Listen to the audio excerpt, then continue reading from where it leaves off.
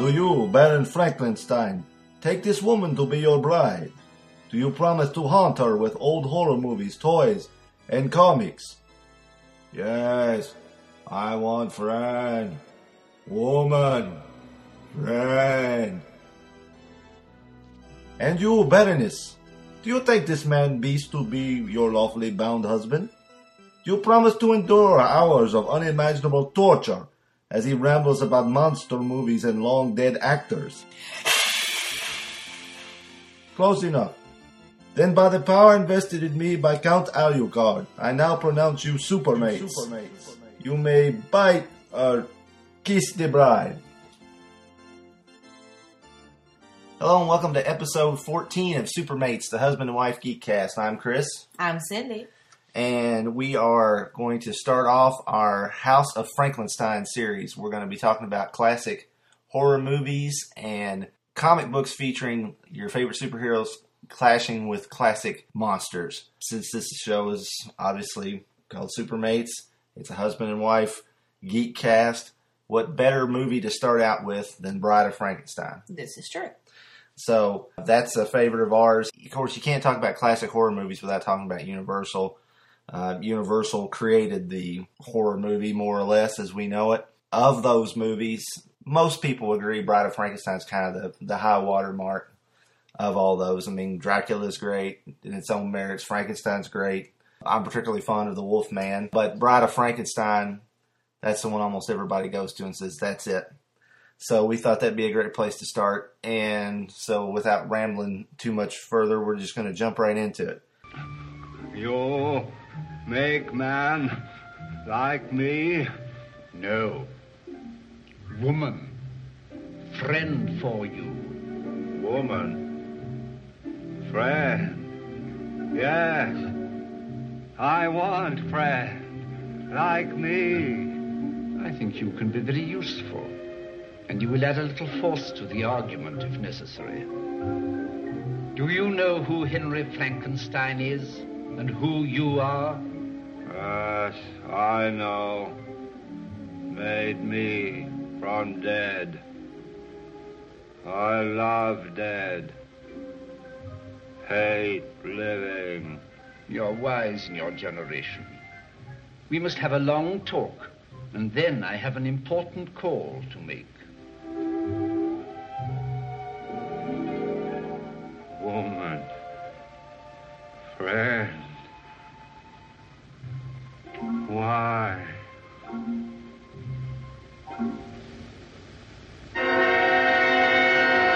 She's alive! Alive! Bride of Frankenstein was released on April 22nd, 1935, and was directed by James Whale. That's kind of odd that they released this movie in April.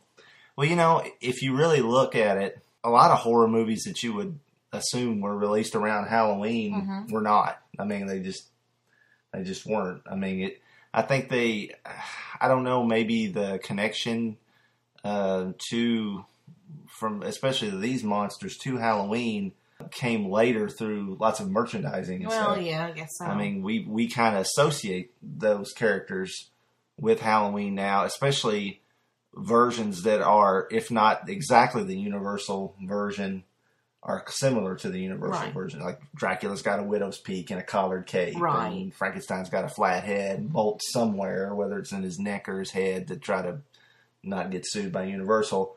They, still evoke those images. James Whale had directed the original Frankenstein, which also starred Boris Karloff and Colin Clive, who returned in this movie as the monster and Dr. Henry Frankenstein, respectively. It was such a hit that a sequel was announced immediately, initially called The Return of Frankenstein. Whale was reluctant to return. I guess he didn't want to get pigeonholed in the horror genre, but I guess Universal just kept begging him to do it, and he ended up with a lot of creative freedom, which resulted in the movie having a very unique flavor. I mean, it's a mix of horror, camp, comedy. It's an interesting film. I mean, it's not a straightforward horror movie by any means. And under a lesser director, it might have just been a mess. Obviously, he knew what he was doing. So, Derek and Cook hosts a great show called Monster Kid Radio, which I'm a fan of. he actually brought up, he was talking about Bride of Frankenstein, and he actually mentioned, he likened Bride of Frankenstein and James Whale to the way that Tim Burton was with Batman Returns. Tim Burton had a big success with Batman, so on Batman Returns they kind of just let him loose. And then you ended up with a much more Burton-esque movie than the first Batman. The difference is... This works. Right. Hey, I said it. It's okay. Yeah, exactly. I think we'll jump straight into the synopsis. You want to handle that? Okay. The film opens in a dark castle besieged by a violent lightning storm. But this is not the castle of Frankenstein. It's the current home of Lord Byron and his friends Percy and Mary Shelley. Lord Byron marvels at the storm and of demure Mary's ability to spin the tale of Frankenstein. Byron, with lots of tongue rolling, good night Irene, recalls the tale, and Mary tells him the story didn't end there. As she continues her yarn, the scene shifts to the burning windmill where we last saw Dr. Henry Frankenstein and his creature. There, the villagers watch as the last embers burn out, with the young Baron Frankenstein presumed dead. Frankenstein? I've watched, apparently. Frankenstein. Is it Frodrick? Yeah. Frodrick Frankenstein. Shut up. Watched that a little too many times. Oh, anyway. My name is Frankenstein! Okay, go ahead. Ooh. You'll pay for that later. Okay. The monster still lives and murders an old couple who stayed at the rubble to verify his death. He then startles the excitable Minnie, the housemaid to the Frankensteins, who runs off to tell her tale of terror. When she returns to Castle Frankenstein, no one believes her. The entire village is consumed with grief over the young Baron's apparent death. But Henry Frankenstein stirs to life in the waiting arms of his bride-to-be, Elizabeth. Sometime later, Henry is visited by his old college professor, the devilish Dr. Septimus Pretorius. Yes, Septimus Pretorius. Thank you. Pretorius knows of his former pupil's experiments and wishes to collaborate. Henry is reluctant at first, wishing to leave his nightmares behind. But I cannot say that. Dr. Pretorius! Dr. Pretorius has too succeeded in creating life, and Henry must see his handiwork. What Henry sees at Pretorius's lab boggles the mind. Tiny living creatures with distinct personalities living in jars. Just like sea monkeys. Pretorius proposes that the two work together to create a woman. Meanwhile, the monster is hounded by villagers through the forest. He is eventually captured and briefly imprisoned before breaking free and wreaking even more havoc and taking more lives. Wounded and tired, the monster finds refuge in the hut of a kindly blind hermit who not only tends to his needs but also teaches him to speak. Their happy coexistence is interrupted by two hunters who recognize the monster. In the resulting melee, the hut burns, the blind man is taken away, and the monster is once again alone. Fleeing more angry villagers, the creature hides in a crypt where he finds Dr. Pretorius and his two assistants harvesting parts for his experiments.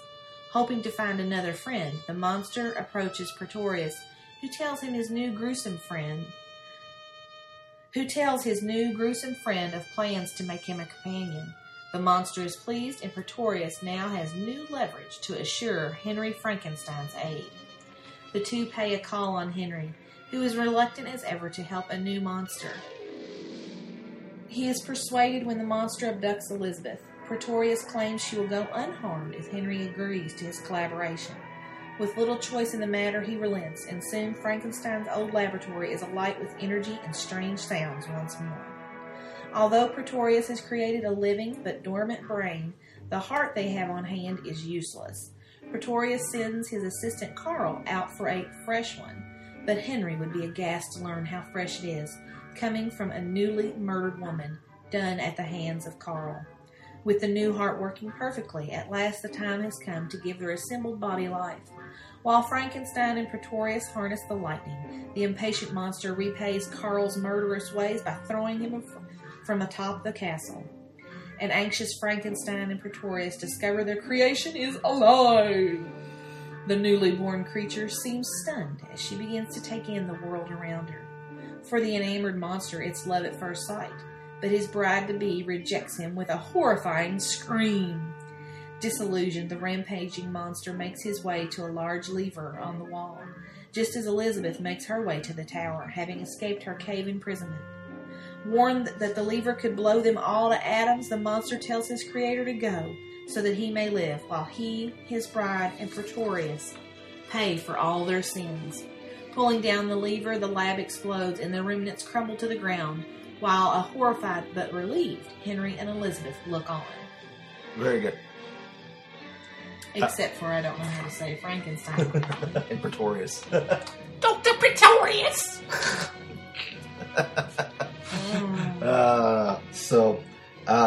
As this movie starts out, it's very funny because you see in the time between the first Frankenstein movie, unknown actor Boris Karloff has become Karloff. Yeah. One name, or Karloff the Uncanny sometimes, but here he's Karloff as the monster. And in the original movie, he actually went uncredited as the monster in the beginning and was only given that credit at the end.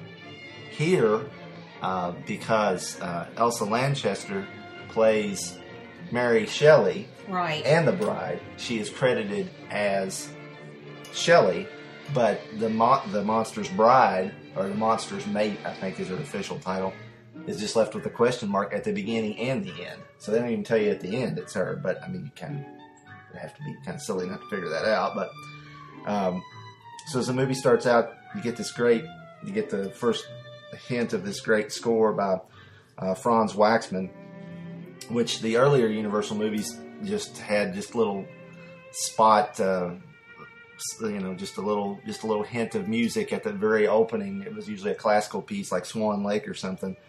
And so with this one, I think that's one thing that helps this film. It makes it feel more modern because it like the monster, he has a theme, and the bride has a theme, and Dr. Pretorius has a theme. So it's like a more like a modern movie you would watch, and it really does help tell the story.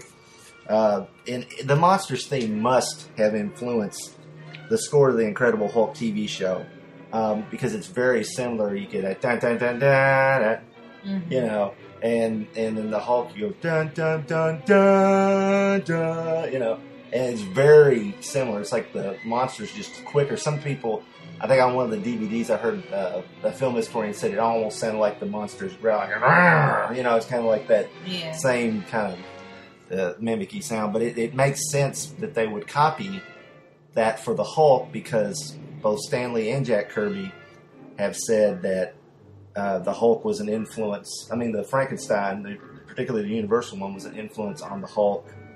And in fact, the Aurora model kit sales apparently influenced the creation of the Hulk. I mean, it was popular, Yeah. The monster craze was on, and so they combined elements of Dr. Jekyll and Mr. Hyde and Frankenstein and created the Hulk.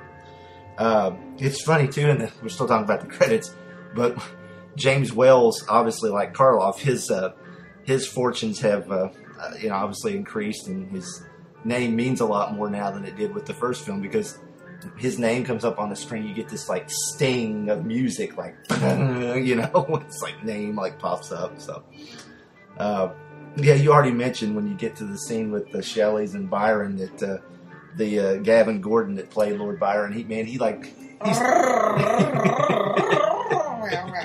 I'm glad you did that, because I cannot do that. He's rolling his R's all over the place, and it's like... I was like, daggum! I was like...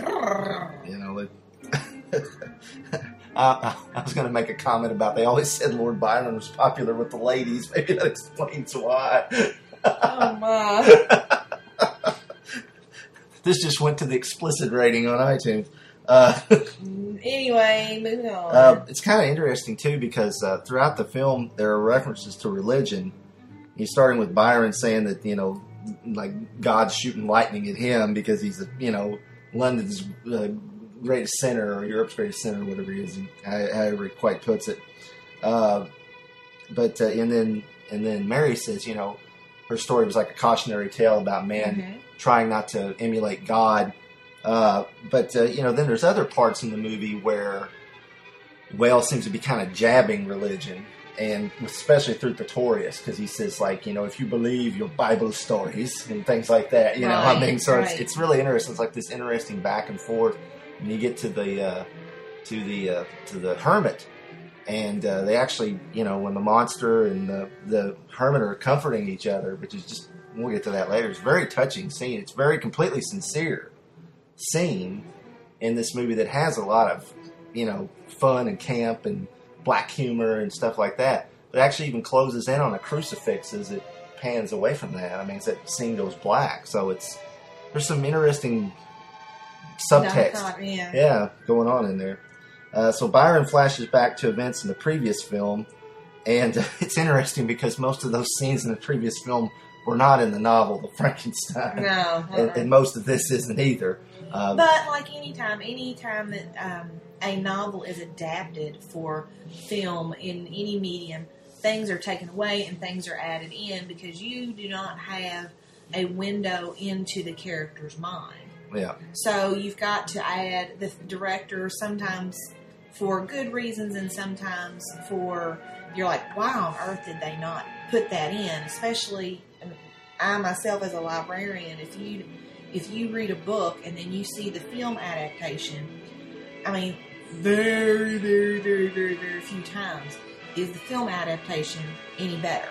There's, usually it just does not translate as well. Right. I'll be honest, I have not read the original Frankenstein because it's just hard to wade through because it's, unabridged, and it's just one of those things that I'm just like, meh, It is, and I'll be honest, I have recently, in recent years, attempted to read it. I think I read it years ago, but I think I pretty well skimmed it then. Right. I mean, I read it, but I didn't read every word because it is rather difficult to read, the style it's written in.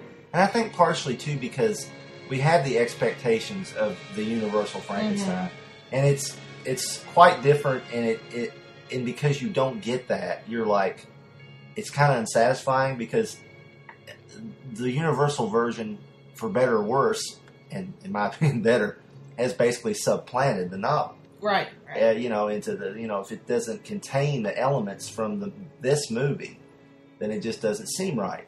And, in the case with, you can't talk about Frankenstein without mentioning Dracula, because they've both been adapted. Dracula, I think, more than Frankenstein, but both, were the first two Universal horror movies of the modern talking era and everything.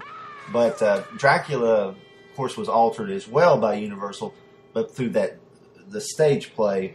But even though they mix characters around and stuff, it's still, there's more there from the novel, I think, than Frankenstein.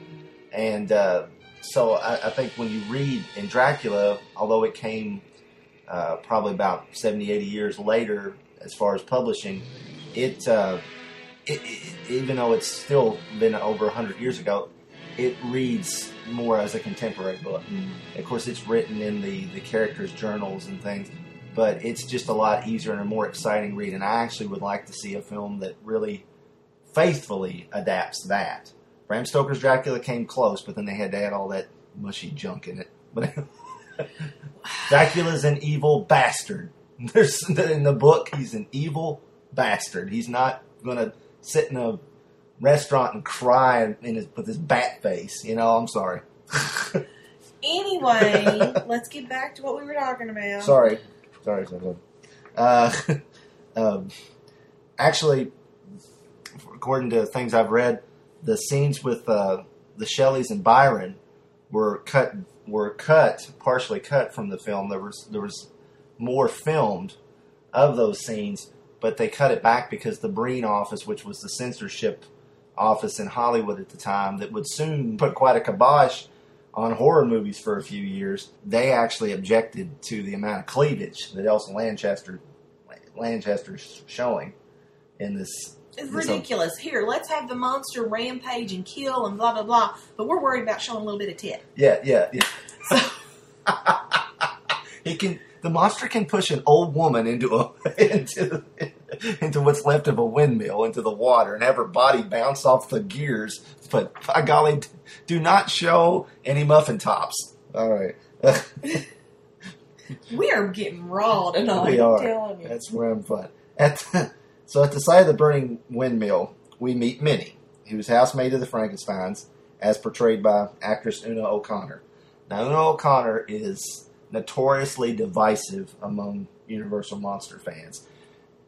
You either love her or hate her. A lot of people hate her because they figure she's way too broad. She's just a comedy character dropped in the middle of this horror movie. She's shrieky. She was in Wales, The Invisible Man as well. But there's no denying that, she was comic relief, and also she's the Greek chorus in this tragedy. She's the one that announces characters and brings up, what's going to happen next. And I mean, she's there at almost every point in the film. It's like she turns the page. Yeah, exactly.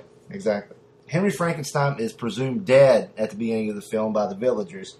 And in fact, in the original ending to the first movie as filmed, he did die. But before the movie was released, they had a change of heart and actually have a scene where you see Henry resting in his room with Elizabeth by him as his father, who's not seen in this movie. This sequel, only mentioned, talks to the maids in the house. And although apparently Colin Clive and the actress that played Elizabeth in the first movie aren't actually in that scene, it's doubles. Yeah, but Henry Frankenstein lived at the end of this, even though they kind of act like that scene, it was kind of questioned in the beginning of this one. Right. So when we first see the monster in the water underneath the remnants of the windmill, it's a really great shot. I mean, it's creepy. I mean, even today it looks just so shadowy and well shot. And Karloff's makeup was altered. Of course, it was created by the father of Universal Monsters, Jack P. Pierce, who created all the looks for the Universal Monsters. He did a really great job of modifying his makeup. He had, his hair was singed off, and he had burned scars on his face, and like some people, like Rick Baker, even on the DVDs of Rick Baker, of course, great special effects makeup artist, commented how Karloff had filled out a little bit. He wasn't quite as cadaverous. Right. His lifestyle had gotten better. I mean, still obviously. Yeah, but he wasn't a starving actor. Right. Still, so, yeah, he filled out a little bit, but he wasn't quite as dead looking in this film. He really but still he looked great. And this time, lucky for him, Pierce had managed to come up with a rubber headpiece for him, so he didn't have to build up his flat top head every time with that nasty, apparently that very corrosive substance called collodion and cotton, which, I think Karloff said he had scars from that, through the rest of his life from the original makeup. Yeah. So it's another interesting thing. Not only is Henry Frankenstein a grave robber, he's a cradle robber too. Because I read that when I was reading the Universal Monsters book. Valerie Hudson, who plays Elizabeth, she was only 17 in this movie. Yeah. So she ain't legal, folks. Yeah. Well, it's different in the Village of Frankenstein, maybe. So we get to meet Dr. Pretorius in a very dramatic scene. Minnie opens the door and his face is like freaking scary. And he's played by Ernest Thesiger, who was director James Whale's drama mentor. And it took me a while before I made the connection, but I'm like, when I saw Bride of Frankenstein for the first time as an adult, I'm like, I know that guy from something else. Right, and it hit me. He's the Undertaker in my favorite version of A Christmas Carol, 1951 Scrooge with Alistair Sim. Right. And he's in several scenes that are pretty important in that movie. Still kicking in 1951, even though he looks ancient in this movie in 1934 or 5 or whatever. So many films historians think that Pretorius' seduction of Henry, stealing him away from his wife on the eve of his wedding, can be seen as a gay metaphor. Oh, really? Yeah, and since Whale and Thesiger were both openly gay, even back then, which is pretty, I guess it was Hollywood, but it's kind of unheard of, really, in a way. But they both apparently were. you can kind of see it, you know. So, and well, I always took it to, you know, the way I saw that whole relationship was, hey, I can give you all this power. You can have power over life, you know, power over life and death. right. And It's Faustian too. yeah, it's one of those things. This great here, have all of this power, but you have to come to me, to my dark side. And, right. you know, that's He's very Mephistopheles. He's the devil. I mean, he's tempting him, you know. And right. so, you know, they go to the Pretorius's lab, and you see the part that always kind of freaks me out a little bit: the little critters in the jars, the little king people. and the queen and the I'm just mermaid like, and the devil and the archbishop and the ballerina. And I'm sorry, but I'm just kind of what? I mean, that part. I mean, they're neat and I think they're cool to look at, but I'm just like, the effects are great for that. oh yeah, It's the guy, Fulton, John P. Fulton, I think, the guy that did the effects for the Invisible Man movies. But he did that. Regardless, it's one of those things that I'm like, that's really cool, but I just don't see how it relates. And with this particular, I don't know. It's just kind of... It's almost like, why do you need Henry Frankenstein if he's doing that? He said it's because of scale. He can't get the scale right or something, but, I mean, I think we're overthinking this. but it is almost a bit too much. It's almost like that could have been its own movie of itself, what he did. Kind of like the Island of Dr. Moreau is what I kind of took it as. Yeah. You know, that was... Yeah, that's true. So, you know, we get the monster. We finally get back to the monster, and he's... at first we see him trying to save this girl that's fallen into the... Well, he startles this shepherd girl, and she falls into this pond, and he actually pulls her out and saves her. And, you know, she starts freaking out and screaming when she sees him, and then some hunters come up and they shoot him, and then it's interesting because before that scene, he's walking through this idyllic forest with these beautiful trees, and the music's playing. It's all very nice and, you know, very pleasant scene. And then later, they're chasing him through a forest. The villagers are chasing him through a forest, and I've seen it described as it looks like it's just nothing but telephone poles. There's no limbs, there's no life on it. It's just like these giant poles that he's running through. So it really, you know, and the music is very, you know, it's relentless and just beating and jarring, and you feel for the monster. They catch him. They crucify him. I mean, there's another religious scene that's just beating you right over the head. I mean, they put him on a pole, and he's up in the air for a minute before they throw him in the wagon.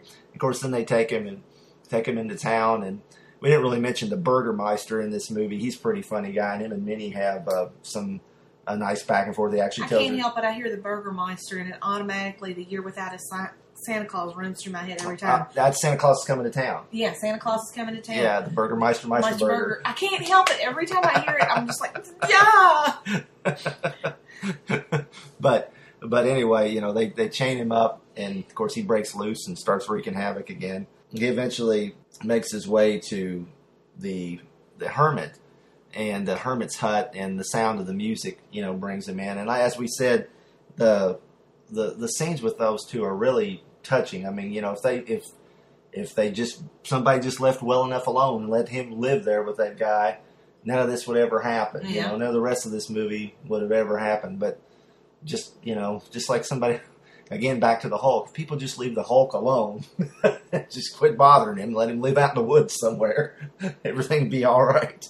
The only bad part is like you said earlier with the Frankenstein, or the part in Young Frankenstein with the hermit, who's played by Gene Hackman, yes, is so great and funny that it almost kind of ruins this scene, because it's so it's not shot for shot, but it's, you know, that's the send up of this scene. Yes, and it's probably the most direct send up of that whole movie. You know, they take parts and elements from all these different, the Frankenstein, bride, son, and mix them together in Young Frankenstein. But this one's almost exactly it. And you just can't help but see Peter Boyle, and, you know, he's lighting a cigar and he lights his thumb on fire, and he cracks his he puts the soup in his lap, and they crack the mugs together, and it breaks, and you just can't help but see it, and it kind of undercuts, takes you out of it. Takes you out of it a little bit because it's such a great part. Oh, yeah. And so sincere. Or like other parts of this movie are kind of wink, wink, a little snarky, but that that's just completely sincere. Actually, one of the actors that comes in, one of the hunters that comes in is played by John Carradine. He'll go on to have a pretty good career with Universal, playing Dracula in a couple movies, and also spawning a bunch of other actors, the Carradine clan. So we meet Dwight Frye's character of Carl, and Dwight Frye had played Fritz in the first film, the hunchback assistant that the monster kills. He also played Renfield in Dracula, and kind of stole some scenes in that film. There was originally a subplot with Carl committing murders that were pinned on the monster, and it kind of makes you wonder if some of the murders that happened, especially in the village after the monster breaks out of the prison, were originally attributed to Carl, like that little girl that they find, and things that seem. I mean, obviously the monster seems to kind of go back and forth between he'll just kill him, but he doesn't seem like he kills unless somebody's like coming right at him. Right. Except for the old woman, he kind of threw her in, but so it makes you kind of always, and I really don't know that, but it makes, I like to think it, just so you can think better of the monster, because I kind of like to root for him, But so the monster is eventually, after he's driven away from the blind man's hut, he goes to hides in the crypt, and there he meets Pretorius. And that's a really cool scene, with lots of great lines.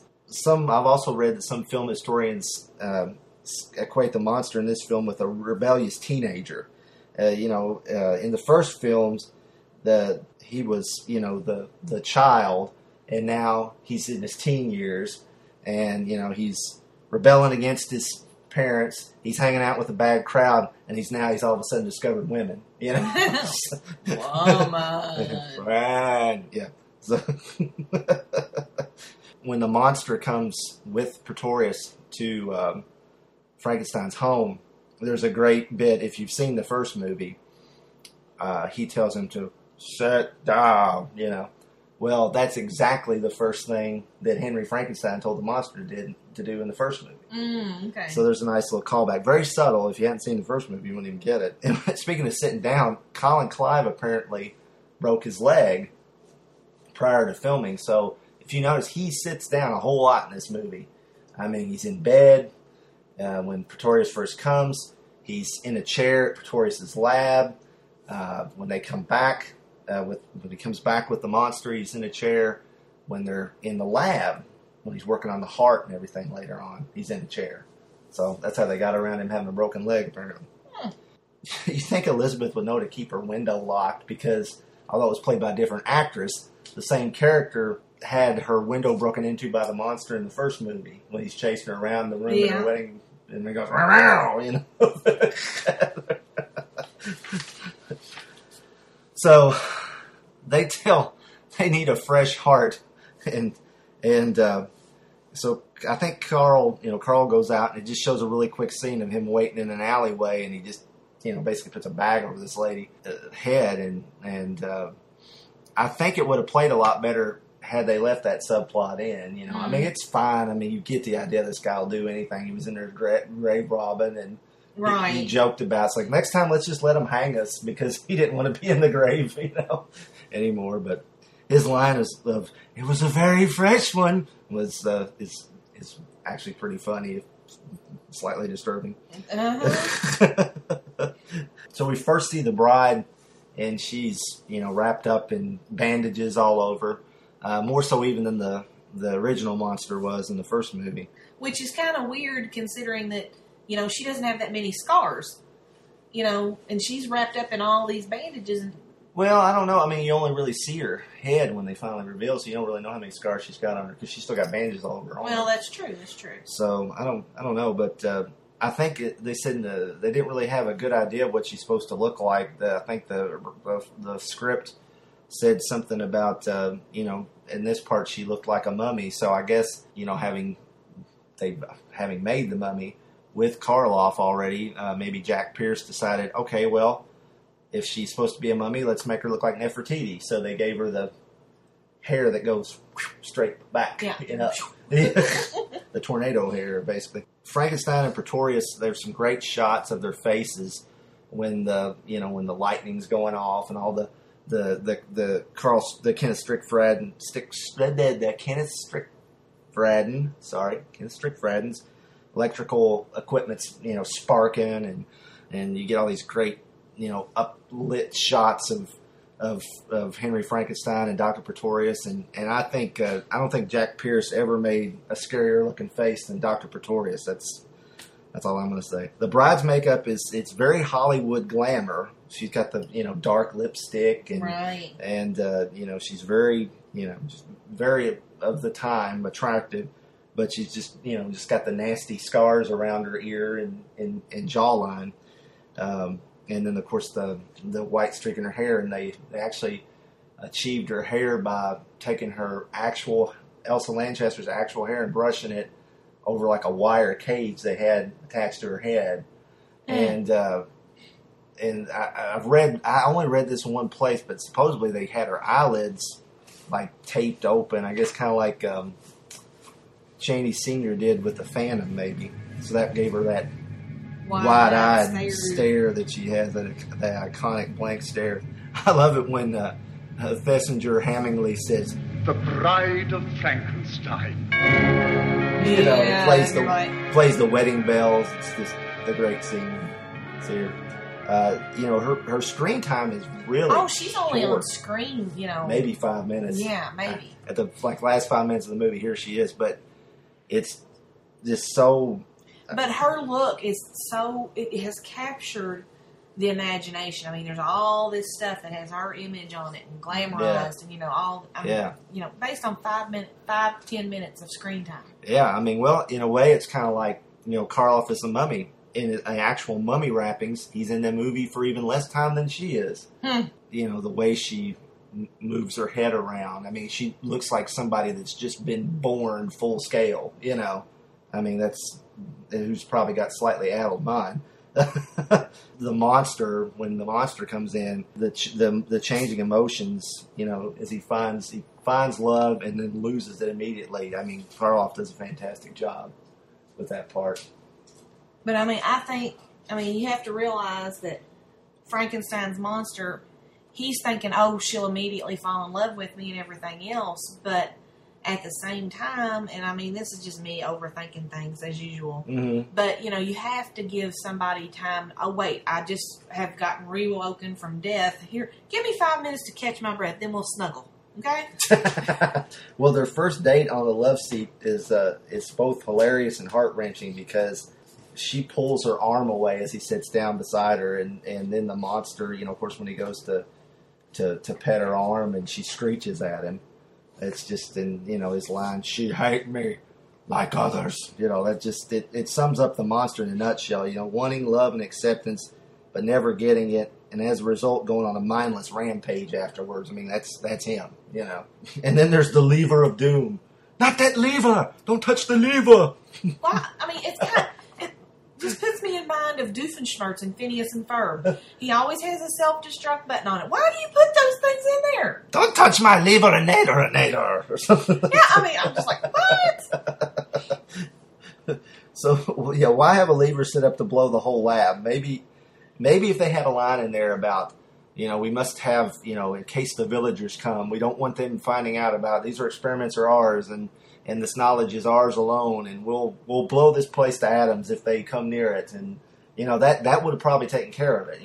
If Pretorius had some kind of self-destruct thing in there, and Henry Frankenstein didn't know about it or something. But again, it's the whole thing, like Doofenshmirtz. Why do I keep putting? I can't do the voice, but why do I keep putting this on my nators? Yeah, good point. But the same kind of lever. Sorry, it's a lever. Same kind of lever shows up in later Frankenstein films. So apparently they do not learn their lesson. Yeah, it's like the Acme, destruction lever. It's like the Wile E. Coyote orders or something. Yeah, I do think the monster's awfully charitable to Henry Frankenstein at the end. He's obviously saw that Henry and Elizabeth had the kind of love that he longed for, But it's still kind of surprising that he let him off that easy because, Frankenstein, I know he was kind of dragged into it this time, but he still had some comeuppance coming, in my opinion. He's a bad man pajama. But he originally was slated to die in this movie. If you look, when the lab explodes, there's this long shot overhead. You see Colin Clive or his double stand up against the wall. Henry Frankenstein's in that shot. Apparently, while they decided to change the end of the movie, they didn't want to go back and reshoot that.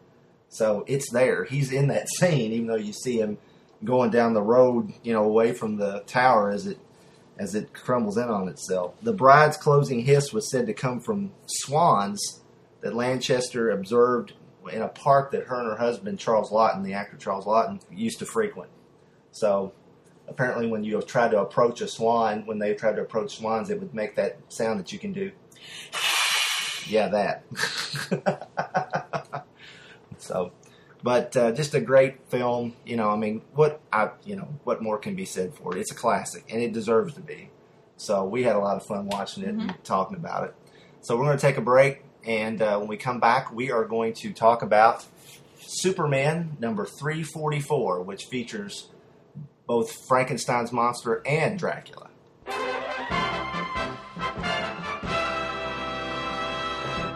Why do you think superheroes are so important?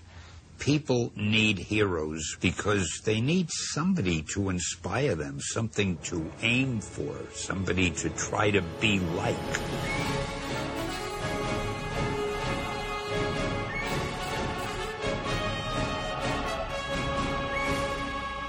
One is the man of tomorrow, with powers and abilities far beyond those of mortal men.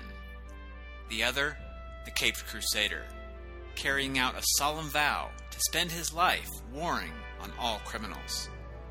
For 7 decades, they've been the world's finest heroes. They've teamed on radio, comics, newspapers, animation, and more. And now, they're teaming up for a podcast. To the Batmobile. Let's go. Up, and away! Atomic batteries to power. Turbines to speed.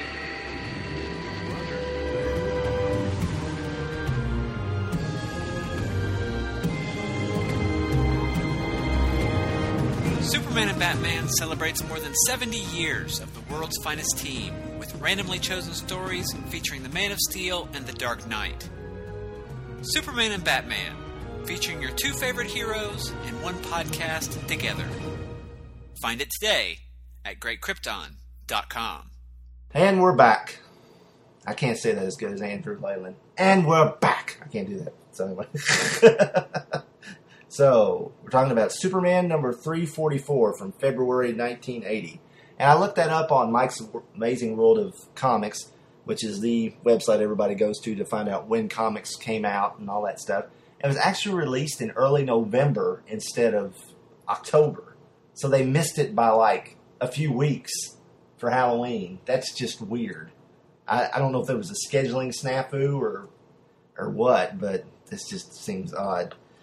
The story is titled The Monsters Among Us. The cover is by Jose Luis Garcia Lopez. Praise be his name. I got you doing it now. Good. Still don't understand why, but okay. And it's awesome. But anyway, which I stole that from Dinner for Geeks. And we've been doing it around the house all the time. But anyway, we'll get back to the cover later. Paul Evitz was the scripter from a story by Len Wein. Kurt Swan and Frank Chiaramonte, I always say that wrong, were the artists. Glynis Wein was the colorist, Ben Oda the letterer, and Julia Schwartz editor. So are Glynis Wein and Len Wein related? They were husband and wife at the time. I think they are no longer. Gotcha.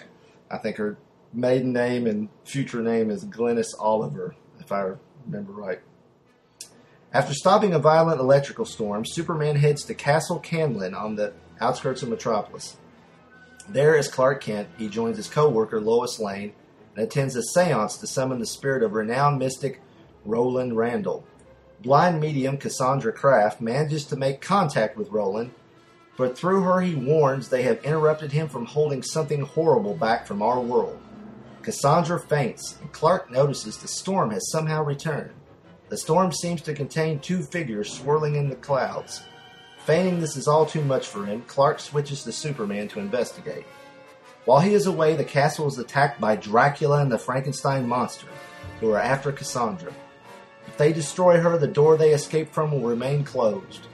Superman returns in time to save Cassandra and Lois, but Dracula vows that he will return to claim Cassandra before disappearing into mist, along with the monster. Superman pledges to protect Cassandra, but warns her of his vulnerability to magic. Spying on them while in bat form, Dracula overhears this and plans to add Superman's invulnerability to his own dark powers. Day breaks and other seance attendees beg off, while Lois agrees to stay with Cassandra. Superman will keep an eye on her from afar and wait for the monster's return at nightfall. While attending a WGBS meeting later that day, Clark Kent spies the Frankenstein monster causing a ruckus downtown. Distracting his co-workers by sucking the oxygen out of the boardroom. Oh, that's we'll nice of him. We'll get back to that. Okay. Clark takes off and engages the modern Prometheus as Superman. The Man of Steel manages to subdue the brute, but the beast gets away, while Superman ponders just how to defeat his mystical foes. He spots a common child's balloon and asks to borrow it. He then flies off toward the castle and is showdown with the nightmarish duo. The macabre menaces do not disappoint and show up on schedule when night returns. Well, that's nice of him. Yeah. Superman barely manages to escape Dracula's fangs and finally subdues the patchwork creature. But the cagey Prince of Darkness catches the Kryptonian's gaze and begins to hypnotize him. The prepared Man of Tomorrow pulls the balloon from his cape pouch and with super pressure and heat vision creates a miniature sun thanks to the hydrogen in the balloon. What? We'll get to that. Hold on. The explosive sun works his plan, and Dracula is stunned, but not out. Then from out of nowhere, literally nowhere, the Phantom Stranger appears. With one swoop of his cape, he transports the monsters back to the realm of nightmare they escaped from. Before Superman can introduce him to Lois and Cassandra, the Stranger is gone once again, leaving Superman, Lois, and Cassandra to bask in the glow of the rising sun. Okay. I'm sorry, but this comic made my head hurt, and I mean, I don't need super logic. I just need the common sense of a 4-year-old. I mean, come on, people. I mean, Jiminy Crickets. Yeah, well, I'll tell you, I picked this comic up at a comic convention a year or two ago. I think Lexington Comic Con, not this year, but last year. And I saw it, I'm like, oh man, Dracula, Frankenstein, Jose Luis Garcia Lopez, praise be his name. I got to buy this. I didn't have it, even though I was buying Superman, or having Superman comics bought for me at this time. I missed out on this one. I didn't read it until we decided to do this series. And boy, was I quite surprised by this one. So we'll go through our notes here. First off, the cover is awesome. It's just fantastic. Superman looks absolutely terrified as Frankenstein holds him and turns his head ready for the floating Dracula to take a bite. So it's by Jose Luis Garcia Lopez, praise be his name. Of course it's awesome, but I mean it's just great. Dracula looks a little pink.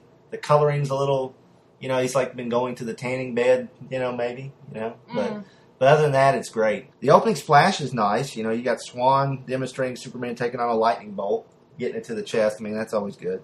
When Clark gets to the castle, we're introduced to Miss McCardle, sorry, I think that's how you pronounce it, Mr. Lowry and Mr. Greenway, and Cassandra Kraft. Now, you would assume that all of these characters would be very important to the story, and that's where you'd be wrong.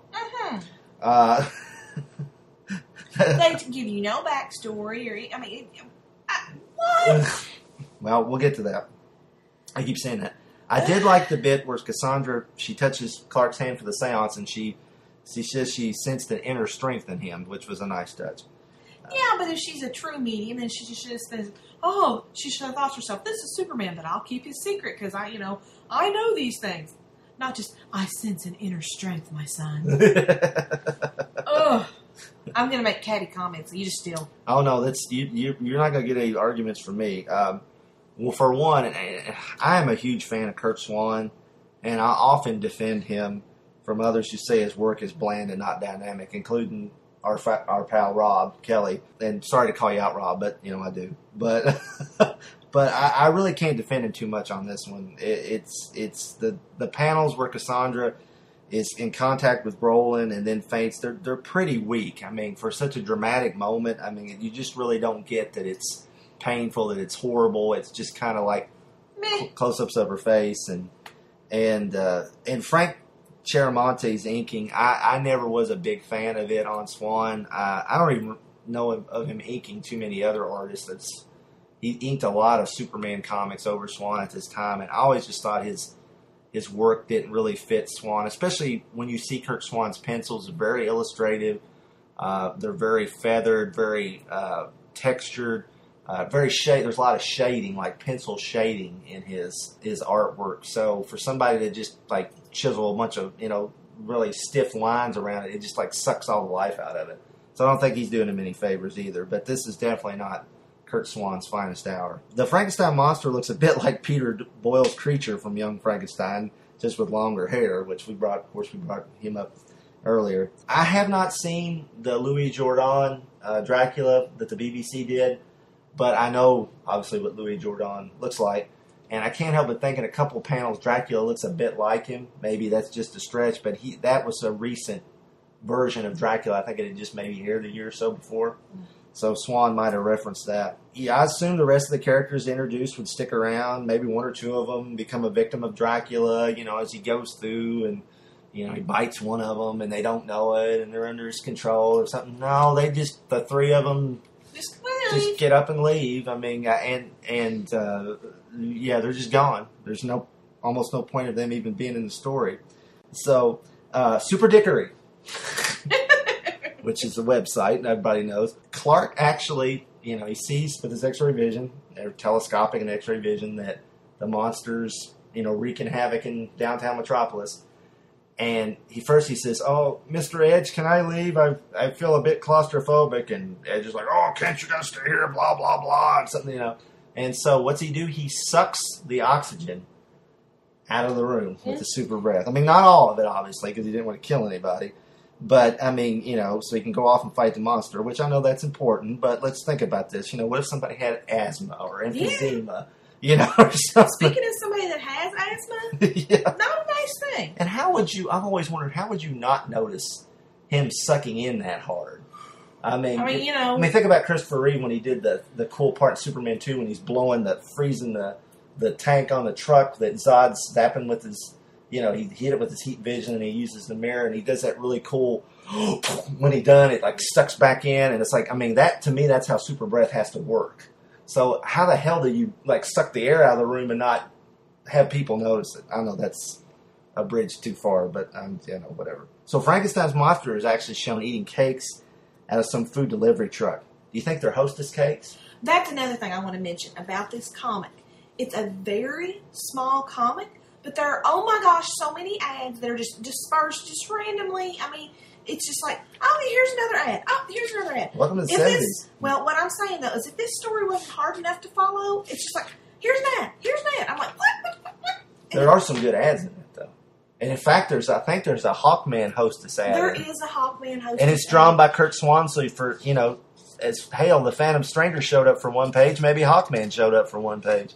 Maybe he's in the story. But, I actually think there's some Hostess ads that are better stories than this.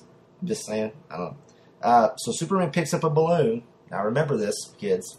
And I have a really good logic point about this when we get to it. This is important. Okay, I know. Then, the fight. Superman goes back to the castle. The monsters show up, which if the monsters show up right as nightfall hits, then... Man, they had one hell of a long fight because at the end the sun comes up. But anyway, so given the monster's historic fear of fire, you think they'd play that up when Superman roasts him with the and then it's just over. It was just one panel. Yeah, he's like, and then he boom uppercut and punches him out. So the balloon. So Julius Schwartz's super science saves us from being plagued by a super Dracula, and I can't decide if this balloon trick is clever or just plain nuts. it's kind of super frenzy, you know? Here's the problem with that. What? He talks about it being a hydrogen-filled balloon. Yeah. It's a helium balloon. Yeah. Yeah. It's a helium balloon. It's floating. Well, I looked and actually, and I didn't dig a whole lot into it, but apparently helium, I'm not a science guy, hydrogen and helium are very close. And there are hydrogen balloons, but you're right, your common balloon that your kid will be playing with is a helium balloon, not a hydrogen balloon. Exactly. And he gets it from the park. It's a helium balloon, which magically turns hydrogen, which he can magically smoosh together. The whole logic truck. This is a logic train, dude. And it derailed. Oh my gosh. Well, as crazy as that part was, it's not as crazy as you turn the page and the Phantom Stranger just appears out of nowhere, which I know the Phantom Stranger does appear out of nowhere. That's his thing. But nowhere in this story did you expect the Phantom Stranger to just pop up, swoop his cape around him, and then take him away with him. I mean, that was... I mean, that's just... when I read this page, and I saw you do it too when you were reading it, I literally went back and said, was the Phantom Stranger in here earlier? Did I miss him? I thought I missed a page. I did too. I was like, what did I miss here? And apparently, Roland, the mystic, was keeping Dracula and Frankenstein's monster in this nightmare dimension. So why not? I've never, there's no mention of this Roland ever before. Why would he suddenly be a great mystic that would guard this portal? I mean, there's no backstory given on this heroic character. And, Cassandra's last line made no sense at all to me when I read it. It says, I've learned to settle for the warmth of the sunrise without waiting for the return of someone I once met and lost in a dream. I mean, it's like, who is she talking about? And I was sitting there scratching my head thinking, God, I've got to be missing something. This is Paul Levitz and Len Wein. They're great writers.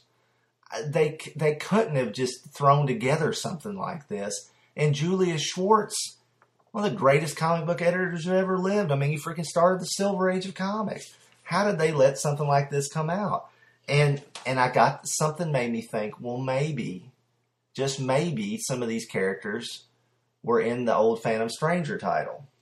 And luckily, our pal Rob Kelly had a blog, I Am the Phantom Stranger, .blogspot.com. And so I went rummaging through that site, which I used to follow when Rob hasn't updated it in a long time. And Rob had posts of every issue of that. And so I found out that Cassandra Kraft was a character in the Phantom Strangers comic. She debuted in issue number 17, written by Len Wein. She appeared several times over the next few issues, and she even became his love interest until they broke up. She reappeared in the last 2 issues of the title, which were written by Paul Levitz. And, that's all well and good, but as someone who never read those stories, I had no idea that Cassandra was a pre-existing character and had no idea she was connected to the Phantom Stranger.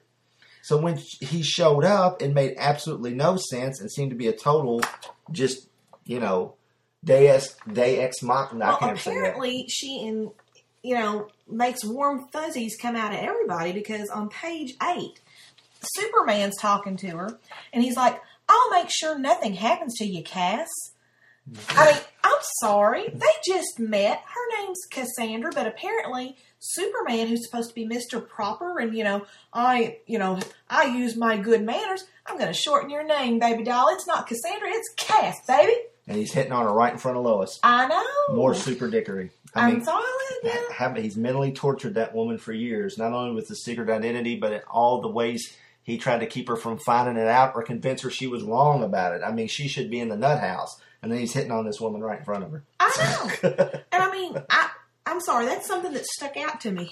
Here's Mr. Proper. I have good manners, Superman. But here, Cass, baby. I'll take care of you. She was rather fetching in that pink, low-cut top and the bell bottoms with the belt, So maybe that's what...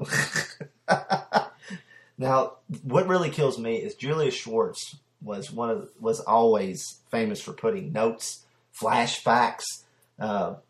This happened in JLA number 75, notes in his comics. Right, to Where explain are this. they here? Why aren't they see Phantom Stranger number, whatever issue I said that was, number 17, why didn't Superman go Cassandra Kraft? I know about her from, she's had encounters with the Phantom Stranger. Right. That's usually you get some word balloon or something like that. You didn't get nothing. I mean, these could have been, these characters felt like characters that are, the Superman books are filled. I mean, lots of books in the 70s where comics were just like that back then. They were often filled with characters that just appeared in that one issue and that one issue only. Mm-hmm. It was kind of like, a TV show that had a cast, and then you'd have the guest cast that was different every week, like Gunsmoke or something, something like that.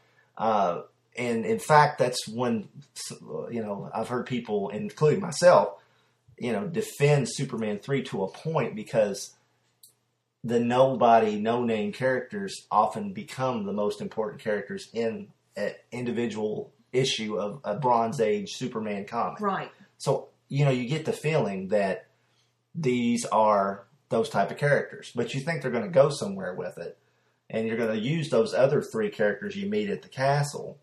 They leave, and then Cassandra's left, but without them telling you that she is connected to the Phantom Stranger, then you're just like, okay, what is the deal with this woman? I almost wonder if they weren't planning on this book being like maybe a 64-page special or something like that. It just seems like there's too many plot points that are missing, that they bared it down, they stripped it down to the very bare bones, and it just didn't translate well. It just seems like there's much missing. Either that, or this was the first story in an arc. I mean, they didn't do that. They didn't really do arcs back then, but like a subplot that would build, like you see Cassandra in the book again. You'd hear more about Roland, and you'd find out more. I looked to see if any of these other characters popped up again in the Phantom Stranger's book, and I couldn't find them in just researching it. Now they may have, and maybe this did get picked up in later issues. I don't think it did. If it did, listeners, write in and tell us. But either way, the way this is presented as one comic, it seems like it's a done in one and not done well. Exactly. And in this era, it's very surprising that they didn't tell you how this connected to the past. I mean, it's really, comics were footnote heavy back then. I mean, especially DC Comics. A lot of times Marvel would be, kind of flippant about it. It's like, yeah, they met a long time ago, but we're not going to tell you where, readers. Find out for yourself or something. But DC would tell you, no, they met and, I mean, even if it just said, not even a big word balloon, but even if it had just said, see Phantom Stranger number 17. Yeah, I know. The only thing I can think of, maybe they did not want to telegraph his appearance at the end.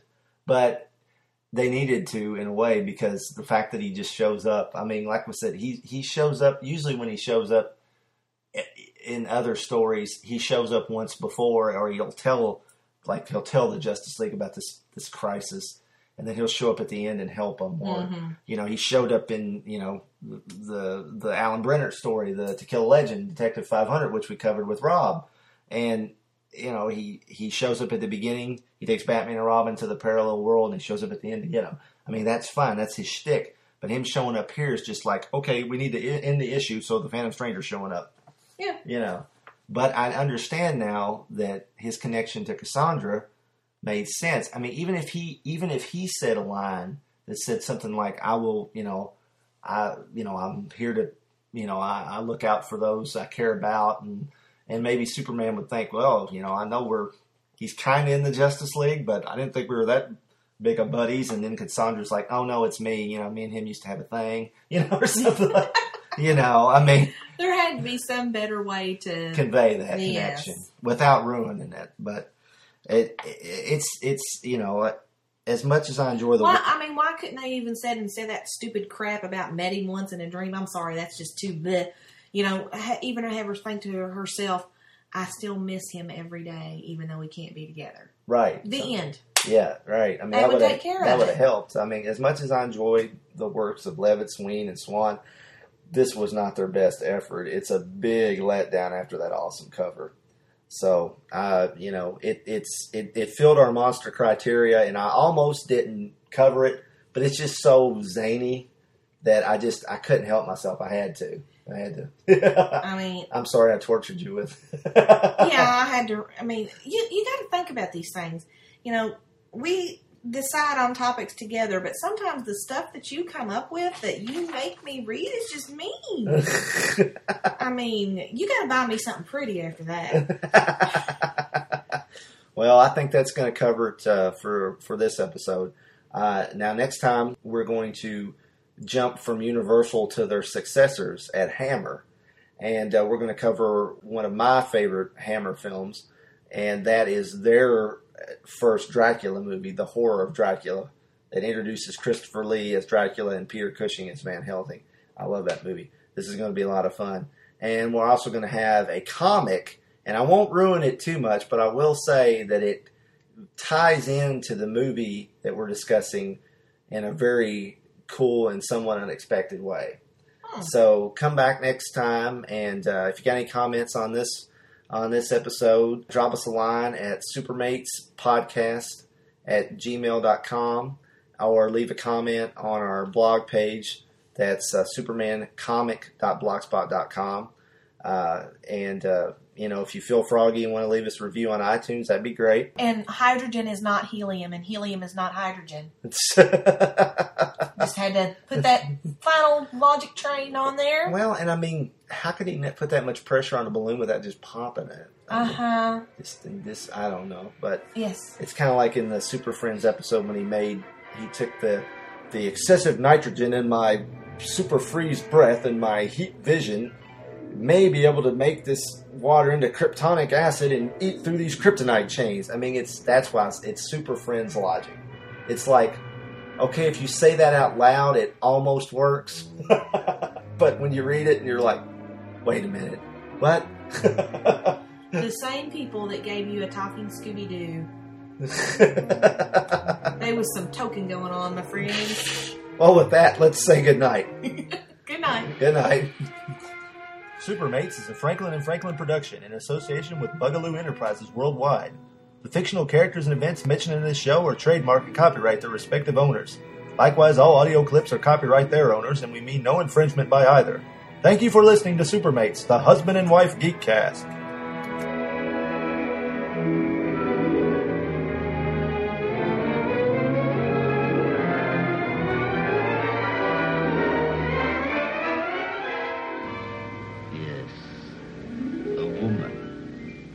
That should be really interesting.